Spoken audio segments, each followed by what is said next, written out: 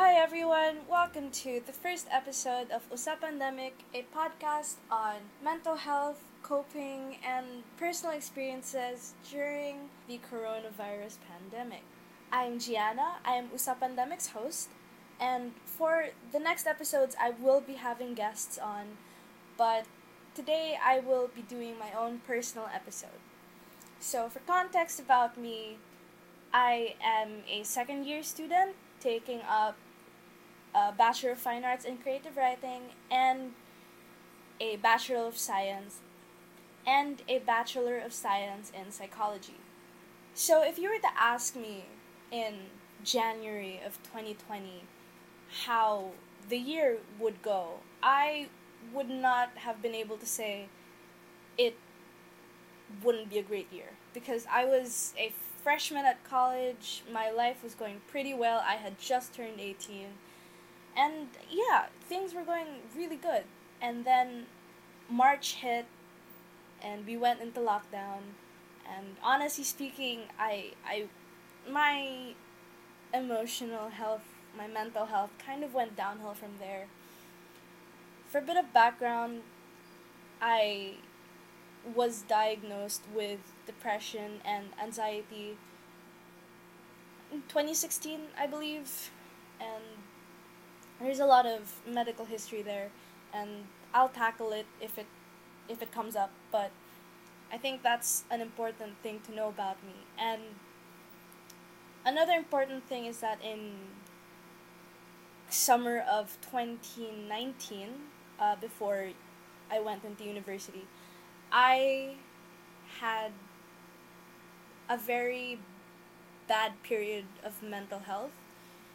For 5 months, I was very anxious. Couldn't eat. Spent most of my time asleep because I used sleep to avoid my my emotional distress, and I was actually put on mood stabilizers because my mood swings had gone really bad.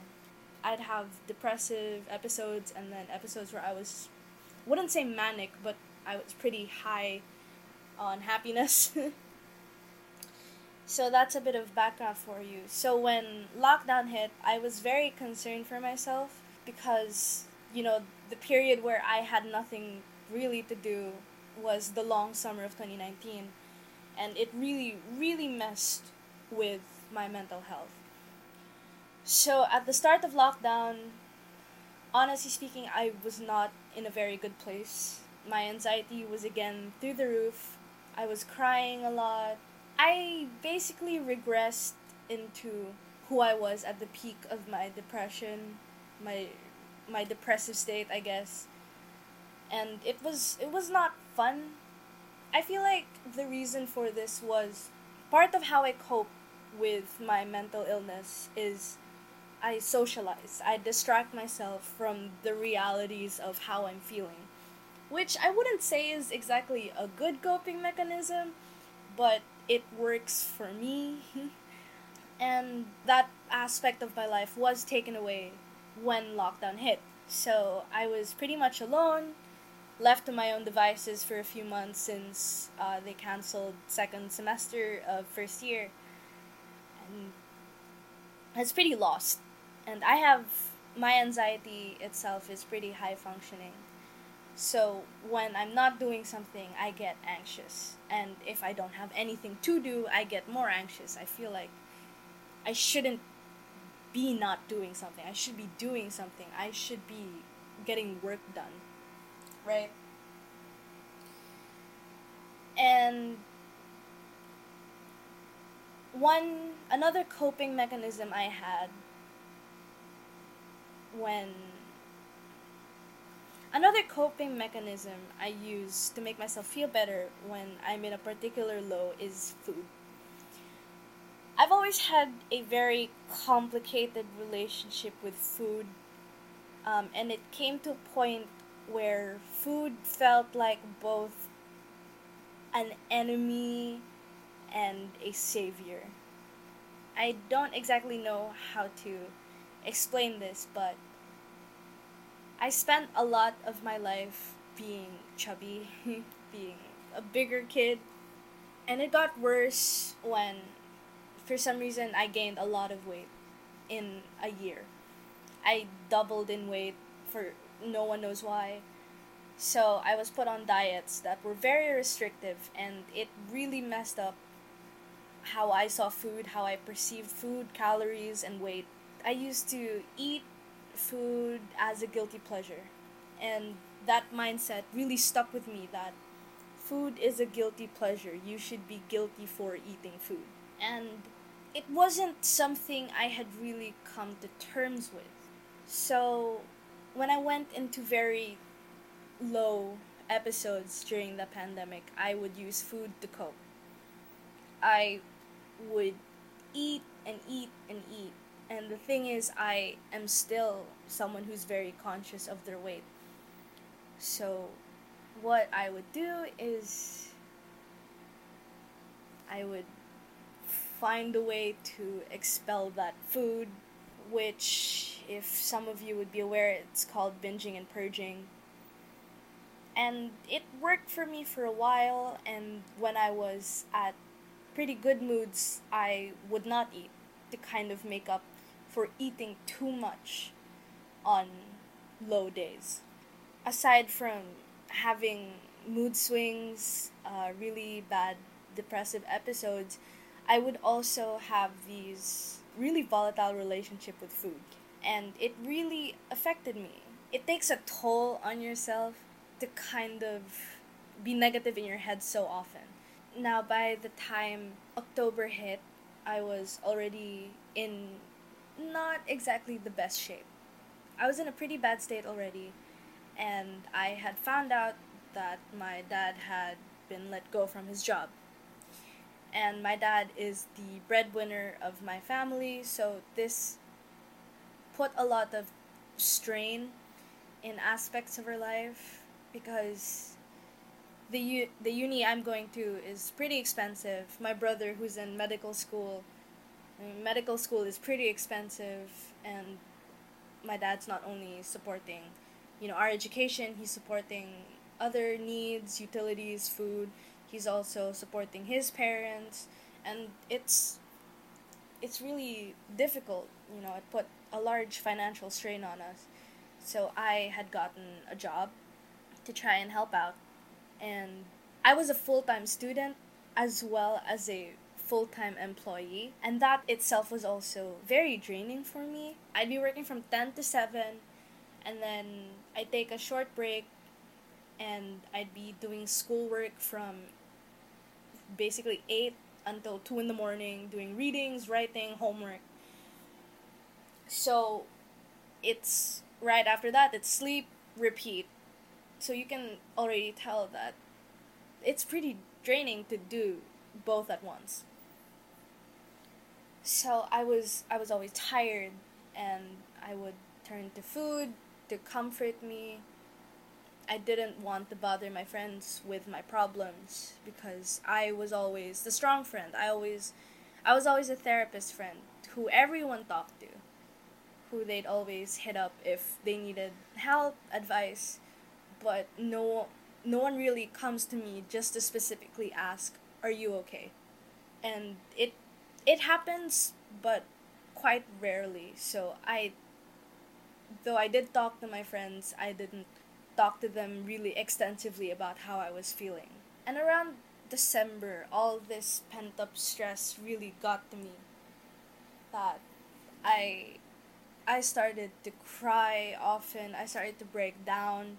I would get panic attacks because, I'm doing two things at once. I'm worried about school, I'm worried about work, I'm worried about my family, and I'm worried about my friends because, they're going through so much as well. And I wish I could split myself up into millions of pieces just so I can give myself to everyone, to every aspect of my life, but I couldn't, and it was hard for me to have to come to terms that I am not as strong as I like to think I am. So I scheduled a session with my psychiatrist, who has been my psychiatrist ever since I was first diagnosed in 2016. And I told her about everything I was going through. I told her, honestly speaking, I'm never truly upfront with people, not even my psychiatrist. Sure, I would tell her the need to know, but not how things made me feel. Like, I'll tell her, yeah, this is what happened to me, but not this is how it affected me. And I know you're not supposed to be doing that with your psychiatrist. It's just I never fully felt comfortable talking to one single person about everything I've been going through, because it's I feel like for me it's a lot to take in, more so a person who's not even living my life. So when I knew I just couldn't take it anymore, I told her everything. I told her about how I have really bad depressive episodes. I told her how I have suicidal thoughts that came through in the earlier part of the pandemic. I told her about my very disordered eating, and she kind of put me on a watch list for a while. She told my parents to keep an eye on me. She said, you guys have to watch your daughter because it's kind of a flight risk right now." And it was really hard for me to come to terms with I'm a lot more broken than I would admit I am. Because again, I was kind of, not really, I wasn't raised to be, but my understanding of myself is that I had to be the strong one, I had to be the sane one, I had to be the rock that people could lean on. And if I couldn't be that, then who would? So when I finally got to talk about how I was really feeling, how what I was really going through, it felt really cathartic to me, because I really was struggling terribly. And it was nice to finally open up, especially about my eating habits. It was nice to finally be able to talk about it after having basically carrying around that eating disorders for I think 7 years. My psychiatrist had recommended me activities in ways I can help soothe myself, self-soothe, outside of taking my normal medication. Ways I could self-soothe, ways I could cope, ways I could distract myself. And for the biggest part, right now with my depression and anxiety, there's no one way to cope. On some days, it can be, just push through all your work, to get it done, to not feel anxious about having to get your work done. But on other days, it's you have to give yourself a break, watch some TV, read a book, listen to music, because you need rest. You need rest, and if you don't get your rest, you will feel a lot worse than you should be. That's mostly what I've been doing to cope. Recently, I've been overwhelmed with schoolwork, so when I feel like that, I list down everything I have to do and do things methodically. Whichever is due first is what I will do first, and hopefully get everything done within a week. But if not that, I really just have to cram and zoom through all of my work. When you're starting to feel a little exasperated, you take a break, watch an episode of Modern Family, and then get back to work. Which does sound difficult, especially for me, because once I've lost focus on a task, I've lost focus on a task. But it gets the job done, and it stresses me out a little bit less than just doing tasks all at once. And, sometimes it helps to know that there are other people who are willing to help you. I have friends who share notes. I have friends who help out and say, "Oh, here I can read your story and give you comments about it before you post it." Just in case, you want to make some revisions before you submit, which is really nice of them. I have friends who make it known that I can talk to them, They message me every once in a while saying, hey, you want to talk? Are you okay? Which is very new to me because if I had this a year ago during my long summer, I would not have felt as bad as I did. But I do appreciate that these friends have come in when they did. And also, I have friends who invite me to play video games, which is a new form of coping that I have discovered. I only started playing video games January this year, and it's been a really big help in de-stressing. And I really appreciate the friends who queue with me when I play Valorant or when I play MOBA. It's really nice of them. So that's kind of how I've been coping with the stress of school, the stress of other goings on in my life. And for my eating, which, had gotten worse again during lockdown, I realized that it's not important to look at how much you're eating, but more of listening to yourself. Are you eating what you want to be eating? Are you eating what you should be eating?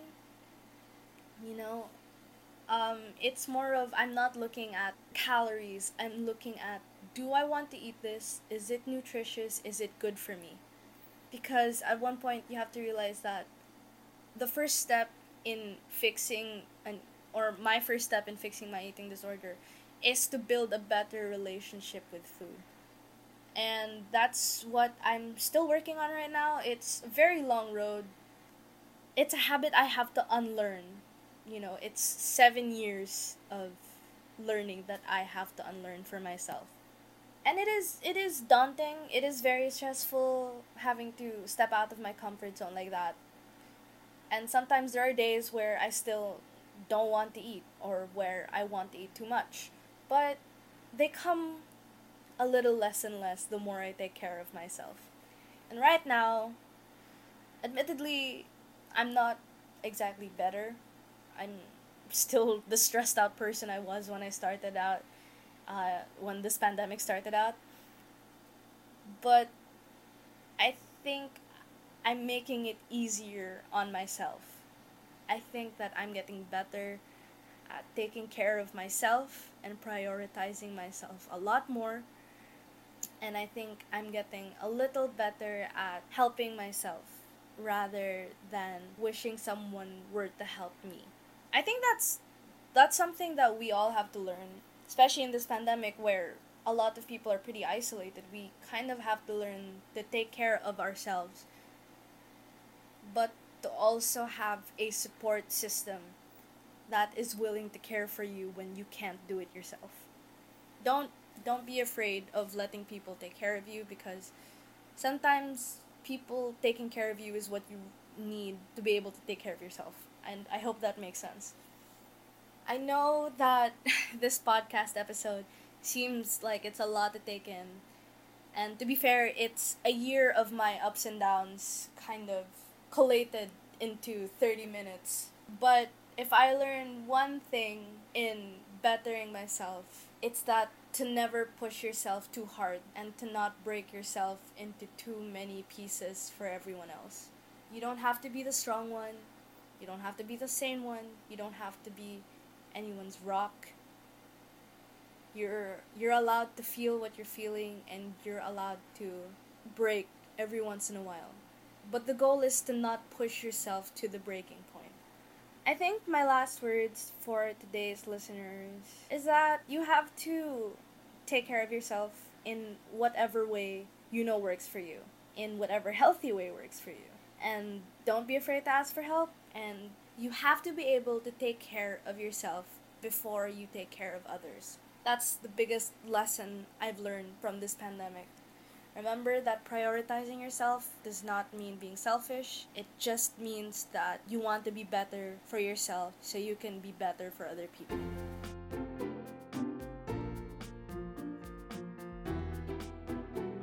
This has been the first episode of Usapandemic, and I hope to see everyone in the next.